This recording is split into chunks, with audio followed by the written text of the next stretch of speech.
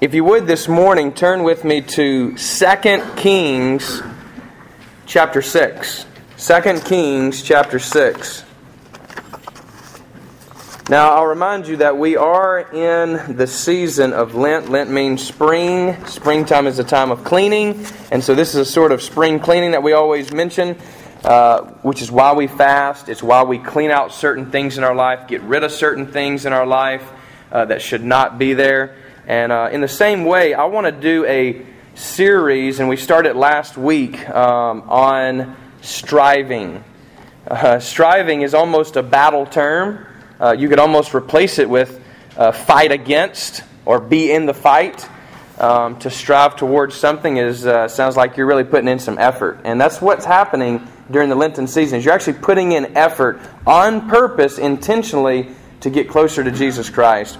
Now, I want to go somewhere in the Old Testament. We were in Mark last week, and I'll just remind you a little bit of the context. Before you ever even get out of Mark chapter 1, you have Jesus encountering a demon. I mean, chapter 1, boom, you're not even done with it. It's the beginning of His gospel, and you already have a demon showing up in the scene, and you're thinking, whoa, demon-possessed man, where's this coming from? Now, as you move through Mark, you get more possessions. It's almost commonplace in Mark for demon possession, which makes us really look around and say, what about our world, right? And there's all these questions. And so I want to move now to the foundation of the New Testament, which is the Old, always. Anytime you're trying to understand something in the Bible, any kind of questions you have in the Bible, you start with the Old Testament, then work your way to the New Testament. So let's read here in 2 Kings. It's a powerful story. It's one that once I heard it in Sunday school, was never able to forget it. It's a real cool, especially boy story that you would really be like, oh, right on. This is a Calvary. Notice these words. Once when the king of Syria was warring against Israel, he took counsel with his servants, saying, at such and such a place shall be my camp. But the man of God sent word to the king of Israel, beware that you do not pass this place, for the Syrians are going down there. And the king of Israel sent to the place about which the man of God told him. Thus he used to warn him, so that he saved himself there more than once or twice. So in other words, to break that down, essentially the king of Syria was saying, hey, I'm going to make camp at this GPS location, and we're going to try to sneak in here, and that way we can stage a battlefront there. And so then the man of God, who is Elisha here in this instance, receives this telegraph.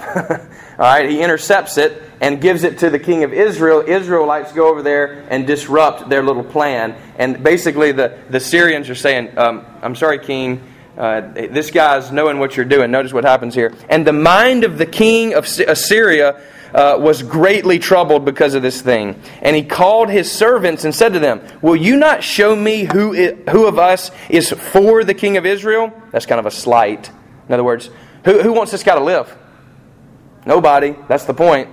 Notice this. And one of his servants said, none, my lord, O king, but Elisha, the prophet who is in Israel, tells the king of Israel the words that you speak in your bedroom. And he said, go and see where he is, that I may send and seize him. It was told him, behold, he is in Dothan. So he sent there horses and chariots and a great army, and they came by night and surrounded the city. When the servant of the man of God rose early in the morning and went out, behold, an army with horses and chariots was all around the city. And the servant said, alas, my master, what shall we do? He said, do not be afraid, for those who are with us are more than those who are with them. Then Elisha prayed and said, O Lord, please open his eyes that he may see. So the Lord opened the eyes of the young man, and he saw.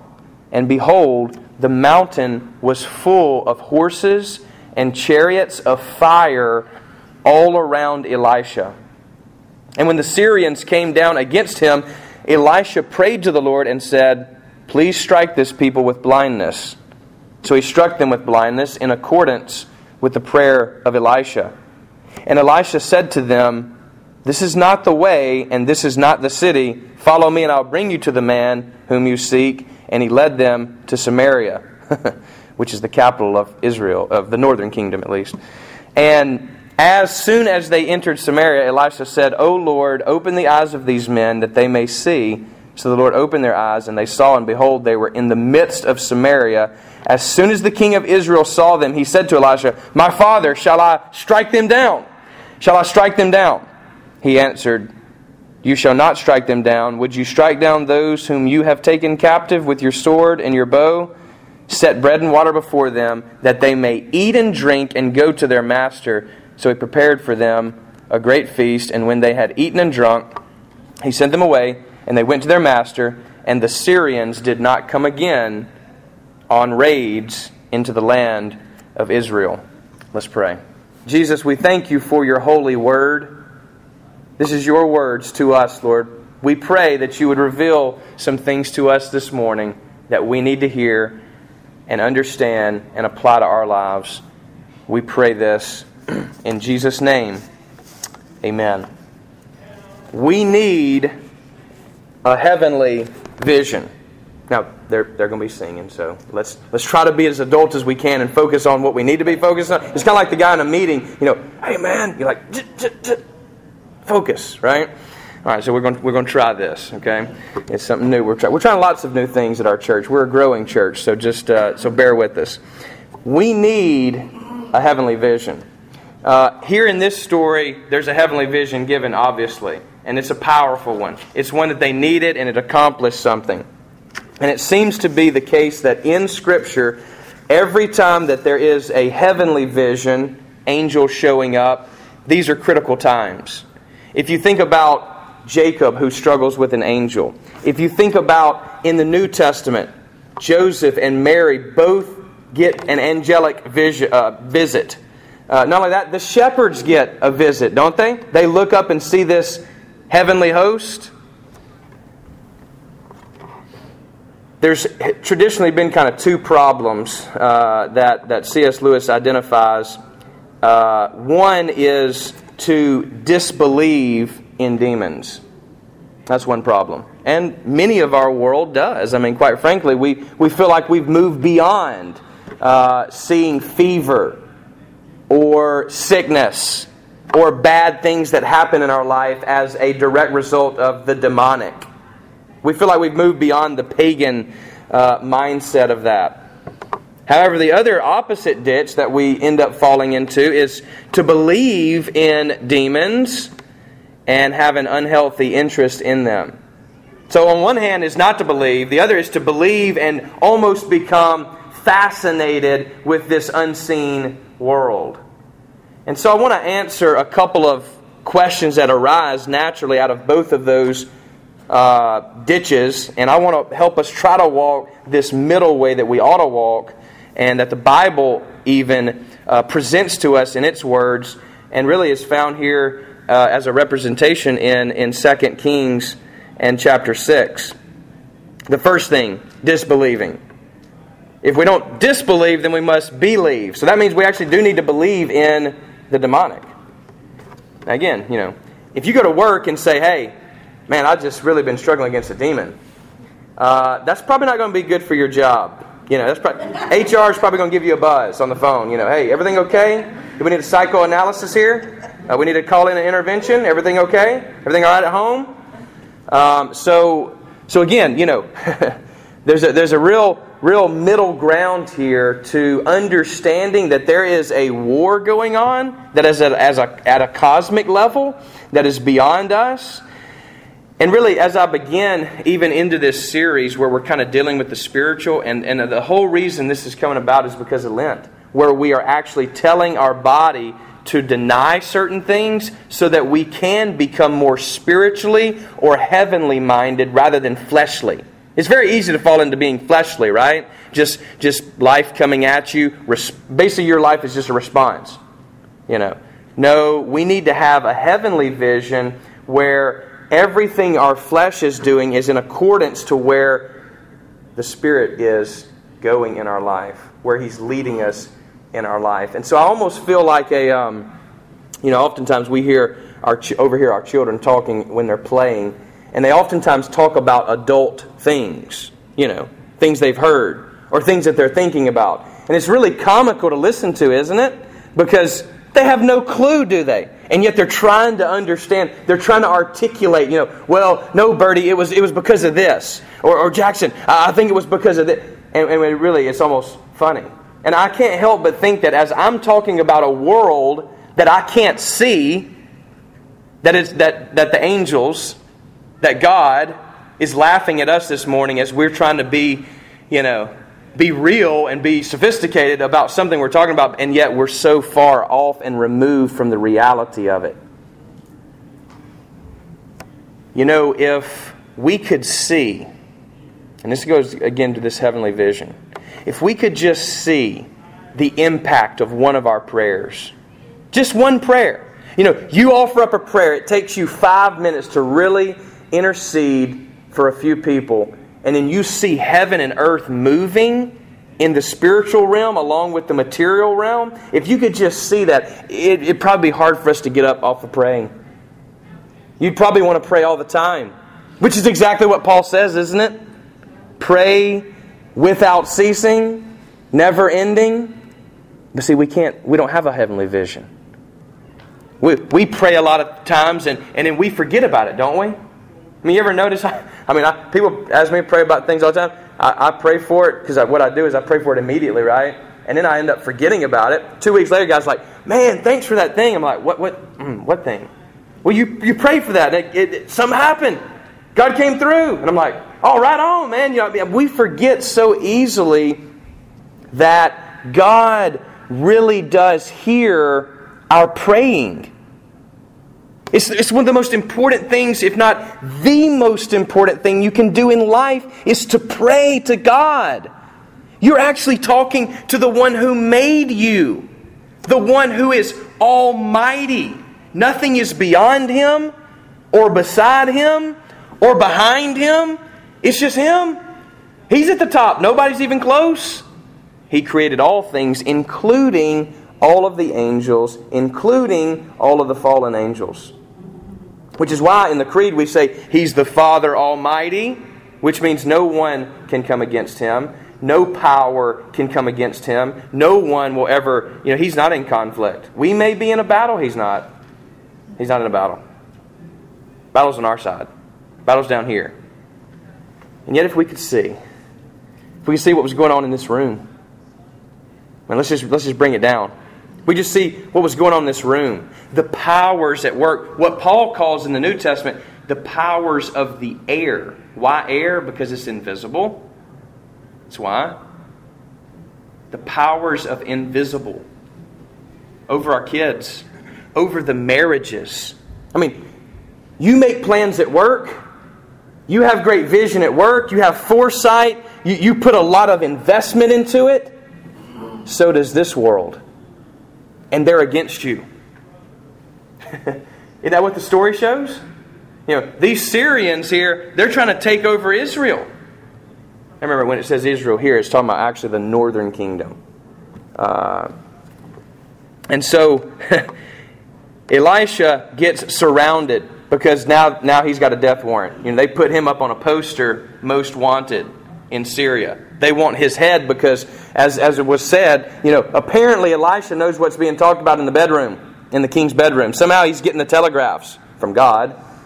And he knows every little scheme that they try to throw together, and is thwarted every single time. And so the king of Syria says, "Look, we got to get this guy." And the Bible just simply calls him the man of God. That's how it addresses Elisha. Remember, Elisha came after Elijah. And did many, many miracles. These two guys probably hold the most miracles in the Old Testament of any two individuals, which is fascinating. So Elisha, he gets surrounded by the Syrian army. His servant guy, he wakes up, one morning, got to get my coffee. Oh, wow, this is not good. He's surrounded with, now, when it says chariots, you got to understand the ancient world, that's like bringing in the M1A1s. That's serious, but that's not just foot soldiers. When you had a horse and a chariot, that's a tank in the ancient world. All right? So they brought in the tanks. They're serious about getting this guy. And they surrounded the place. And this guy wakes up and says, I gotta go tell Elisha, hey man, listen, we're surrounded. What do you want to do? He said, don't worry about it. What? Those who are for us are greater than those who are against us. And you can just imagine this guy, he goes, I don't see anybody. I mean, he goes back out there and looks, right? I mean, isn't that what you would do? He goes and looks, and he don't see anybody. And he's rubbing his eyes thinking, okay, maybe I just need another cup of coffee, right? So he's sipping again, looks again, nothing. And so, interestingly, Elisha prays this just really simple prayer. Lord, open his eyes that he might see. That's what I'm talking about here. When he goes out there again, what does he see? He sees that the mountains are covered with angels of fire, with their chariots of fire. It's one thing to have some steel going on. It's another thing to be a ball of fire. These are basically missiles up in the mountains, already launched. And they're all for them. You tracking me here? Yes, there's an evil power at work that is unseen, and it is against us. We talked about that last week, the little bloop, bloop, do this, no, don't do that. Yes, there's a real world that is spiritual, that is unseen, and yet we do not have to fear that world. Because the forces of good in the world, also in that unseen way, are greater, far greater than the enemy. Amen. And so he opens his eyes and he can see.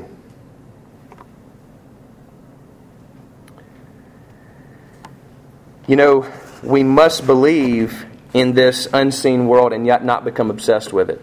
But us in the West, the way we like to roll things is always by understanding, right? Reason. So we get information and we want to make sure it's verified, right? We Google it. We Wikipedia it. We research. We want to understand. That's okay. But the Bible is very limited. This is the biblical data. The Bible is very limited in what it has to say about the demonic. Yes, that it's there. Yes, that it's a power at work in our world, and it's evil, it's pure evil, and yet we are not to understand how that world operates. We're not to be obsessed with trying to understand how it operates. That gives us the freedom to understand that when somebody miscarries, that's not always demonic. They used to think that in the ancient world. Barrenness was a demon. If you had a fever, that just simply meant someone else was in you. That's why it raised your temperature. And that someone was a demon. Now, you say, well, we've moved beyond that. What a bunch of nincompoops, right? They had no idea what they were talking about back then. Maybe in one way they could see clearer than we could. Because in their world, they understood that there were powers at work against us. All the religions of the world believe this, by the way. There are powers at work. Really, it's beyond the religious. Secularists, politicians, everybody knows we're at war. Everybody, atheists, even they feel like they need to correct everybody for some odd reason. Straight evolutionists who think everything is just perchance still want to promulgate their way. Why? Because they realize we're at war. There's a war going on. You may not have woken up to it yet, but that's what I'm praying will happen. Is you too will all of a sudden come into the reality that there is a cosmic war as much as a war in your own soul. So it goes from the universal level, so to speak, down into the historical level, all the way down into the personal level between your marriage, between your relationships, between your relationship with Jesus Christ. I already said that we're talking about things here that are really out of our pay grade. beyond us, outside of the realm that we can even understand or see. But I want to throw a couple stats at you just to show you how far we're even out here. So if you were, everybody likes to look at the moon, right? You see the moon the other night was a full moon. It was a beautiful night. It was a cool night. I was out, loved it. It's amazing. You look up and you're like, man, that's great. Well, the moon is actually 252,088 miles away from us, right? So you say, well, if we go up to the moon, that's quite a long ways. I mean, that's far, right? Well, Jupiter, who Jackson says is one of his favorite planets now that I explained how the planets work to him the other day, which is cool that I got to do that. Felt smart, even though I'm not on that subject. Jupiter is 365 million miles away from us at its closest rotation to us. All right? Now, speed up to light years, which light years is really a cool concept, isn't it? It's basically, you get out of the number thing because it's just too hard to crunch the numbers and you start going to light years. Notice this. The next star closest to us, right? So the next sun that's closest to us is going to be 4.3 light years away. A light year is about 6 trillion miles. That's getting on up there, right? Now, still, trillion doesn't really scare us, right? Because our government, 6 trillion, that's nothing to us, right? So that's still a big number, but it's really not in the grand scheme of things for us. So notice that the furthest galaxy that we know of, that was the closest star, but the furthest galaxy is actually 13 billion light years away. So then you start taking that 6 trillion for 1 light year, then you go 13 billion. Now start doing those numbers, and you've got what we call astronomical numbers. Numbers that would fill up this entire room. Right? Now, that's just as far as we can see with our telescopes and things that we create. We have no idea if there's other whole... I mean, you realize we're in part of the Milky Way galaxy? That's just one. Once you back it up, you can't even see the Milky Way galaxy anymore, much less Earth. Now, you say, well, what's your point here? My point is this thing is bigger than us. This thing is way more than we ever thought it really was. If you were a little baby, I get this from Peter Craft, if you were a little baby in the womb, you would think, man, this is a pretty spacious little place. I like this, right? I got my food source. I don't have to really move around too much. When I get kind of excited in here every once in a while, whatever, groove up in there some, but it's a spacious place for a baby, right? I mean, that's all they know. And when it's all you know, well, you have no other idea, right? I mean, looking back as a kid, all of us can say, man, we didn't have that much, or we didn't have this or that we have today, and we thought it was great. We thought it was grand. Why? Because, well, you hadn't been exposed to anything beyond that. Well, when you're born, right, you realize, man, this is a big place. It's a lot bigger than a womb, right? And Jesus, what did he just say in our reading? He told Nicodemus, what? You must be born again. One problem we do when we start thinking about stuff that's heavenly is we limit it and only define it by our world, by what we can know. But let me tell you something. We're in a type of womb. We think this is big, and I just told you some numbers that really just, right? Blow a gasket. I mean, it's hard for me to understand that. I mean, why would God care about that? I mean, we're not even any longer a speck when you back it up that far. We're down at a microbial level. And yet, He's done all this stuff for that one little place, Earth, those little people on Earth, humans. We're in a womb now, and Jesus says when we're born again, we'll be born into a whole nother world that is even grander and greater than this whole thing. This is great. This is big. That's what I'm saying. When the Bible says a heavenly host, we're not talking about just 6 billion people in the world matched with 6 billion. No. We're talking about innumerable angels attending to us. These angels care about us. Why? Because God cares about us and they are His messengers. That's what angel means. Messenger. Once I was sitting on the beach looking at the ocean, which when you go to the ocean, you kind of get this vastness thing, right? I mean, you look across and you're like, man, I thought my swimming pool was pretty big, but wow, right? And again, think of yourself as a baby. You think the little setup thing is, you're splashing around, you're grooving. This is great. Well, then you move to the bathtub, then you move to a swimming pool, then you move to a lake. Well, then you can go to the ocean. You're just like, that's a lot of water. That's a whole lot of water. And you just think about how long that goes and how deep that is. And yet, it's nothing compared to space. I was sitting there and I was thinking, this is amazing. And I opened up my Bible as I was sitting on the beach. And this is when I was a teenager. And I turned to Revelation. And it said, I met an angel. And this angel had 1 foot on the sea. And 1 foot on the land. I thought, whoa. Wow. I just thought angels were like us, right? I mean, when you're trying to define that unseen world, you typically define it by what you know in the natural world, which is wrong, by the way. And here's this angel that is massive. And he's on our side. That was the good news, right? He's on our side. And of course, the angel tells John to do certain things, and wouldn't you have done it? He says, don't write about this. Oh, yes, sir. Definitely not. He's questioning like an ant. Now, in a similar way, maybe angels see us as little pets.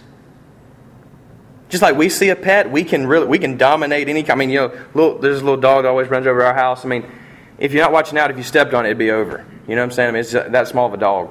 Okay, it's really low, and it needs help. It needs a lot of help, I think. But don't we need a lot of help?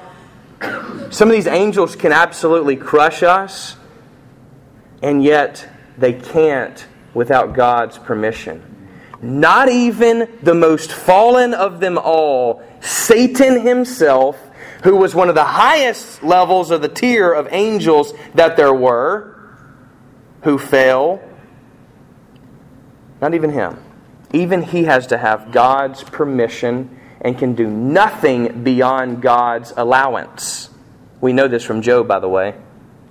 Again, the biblical data in the Old Testament, there's not one person who is possessed of a demon that we see. Really interesting, isn't it?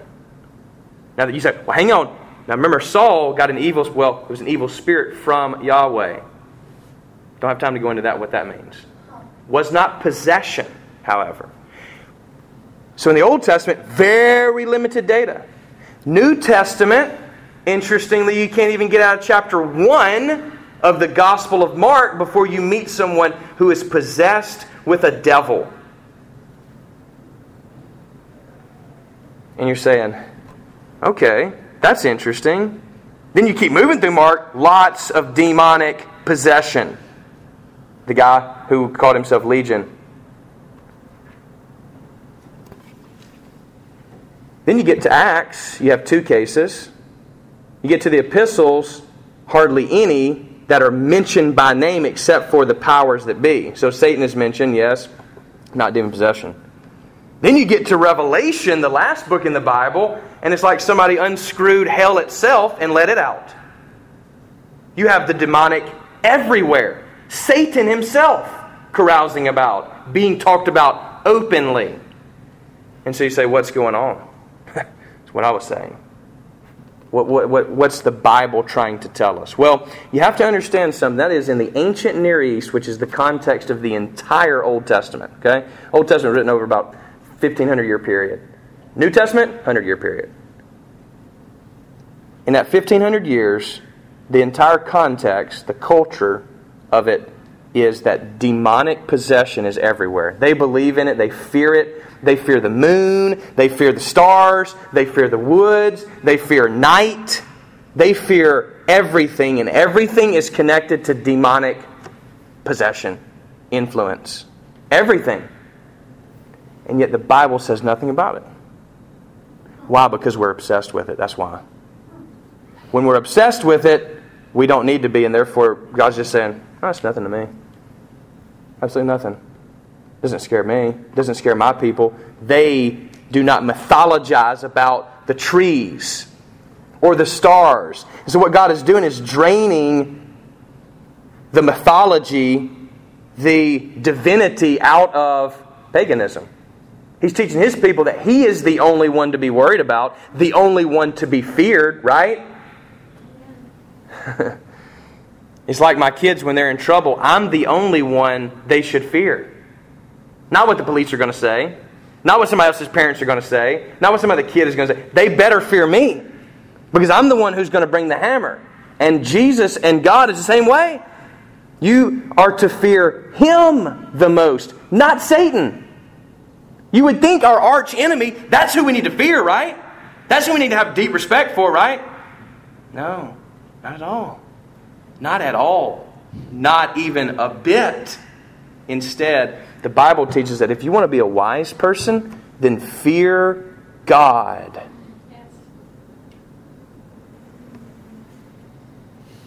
Who is the only one who can send you to a place that will destroy your soul. Not Satan. Satan can do nothing apart from only what God allows to be done. Now, God does allow freedom. I mean, at the end of the day, when you trace the cord back, everything goes back to the source. The source is God. So if you're angry about your situation, you must ultimately be angry at God. Thankfully, in Jesus Christ, He takes all that anger into Himself, doesn't He? On the cross. And redeems it. You know, I mean, if you talk about whose fault it is that the world is like this, I mean, we're the ones who messed it up, but God allowed it to happen. In His providence, in His provision. And yet He came, didn't He? Tasted of His own medicine. You say, well, you know, that's really mean of God to do that. Well, He came and lived with us, became one of us. If we must go through it, so did He. First, the firstborn of many. And so what we have here in the Old Testament, God is not trying to enhance that fear of the demonic. It's already there. There's no need for it. And what we find in Christianity is in places where it seems like everything is spiritual-minded and everybody's possessed and this sort, God works differently. In America, our problem is not believing. We're on the opposite scale. We flipped the coin all the way around. We say, oh yeah, we don't have to worry about anything. And again, we fall into a different ditch. And that is the ditch of disbelief. Yes, we're not to fear, but are to believe in the unseen world. In Elisha's case, this man, this servant, needed a vision from heaven, and he got it. The only way for us now is not through Elisha praying for us, but rather to be born again. That's the only way you're going to receive a heavenly vision.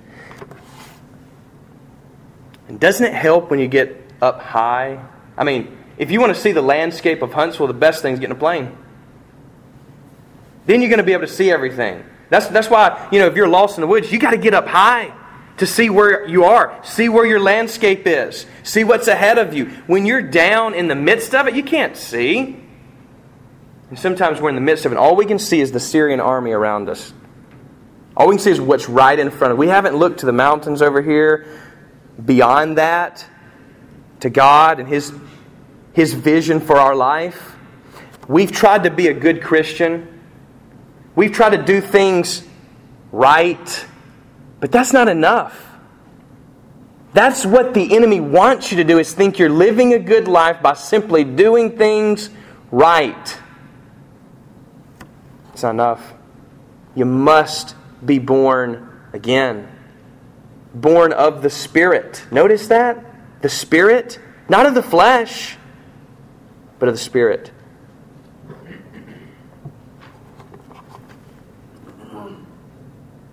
The reason the demons are coming out in the Gospels is because of Jesus.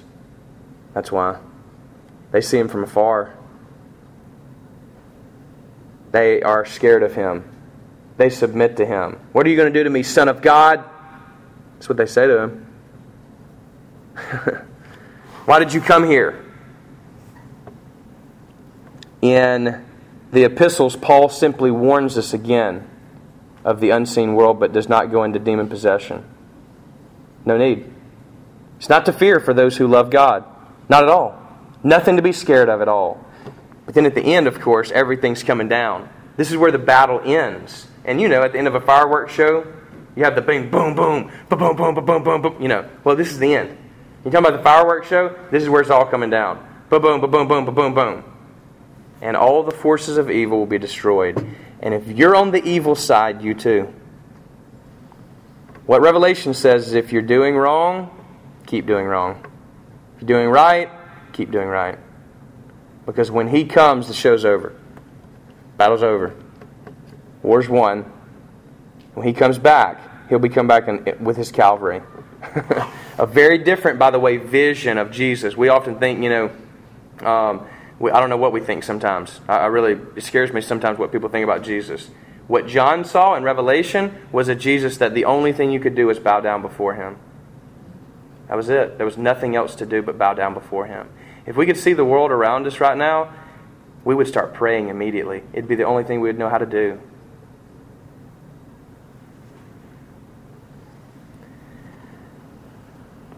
I too, like a little kid, have failed this morning to really express to you this mandate that we must believe and yet not be afraid. But I pray that the Holy Spirit, who can do way more than I can do in 2 seconds, has spoken some things in your spirit. And if you haven't heard anything else, hear this. Jesus is the only powerful name that will heal you, that will keep you safe, that will make you victorious. That name will give you a vision and maybe even a name change. I don't mean your personal name, but your character. That's what He's going to do if we'll allow Him to. But it's the forces of evil that we play with, that we toy with. And we're like a kid that's playing with a knife. We must stop. It's Lent. Stop. Stop doing certain things. Stop opening yourself up to certain things. Don't go down that road. I promise you, every one of His roads leads to destruction, leads to death. My father always says, Satan will always take you further than you wanted to go, make you pay more than you wanted to pay, and make you stay longer than you wanted to stay. Haven't you found out to be true with sin? We think we like it. At the time, it's all we want. But then afterward, we feel like someone's laughing at us as we've been embarrassed, as we've been decimated. And because they are. They are. But guess what? Look around. If we receive that heavenly vision, if we could just see what's around us, there's more of them than there are of our enemy. And that's something to be thankful for.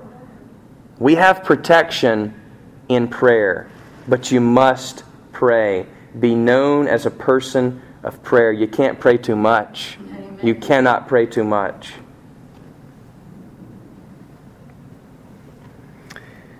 Call on His name as we respond to Jesus Christ. Amen.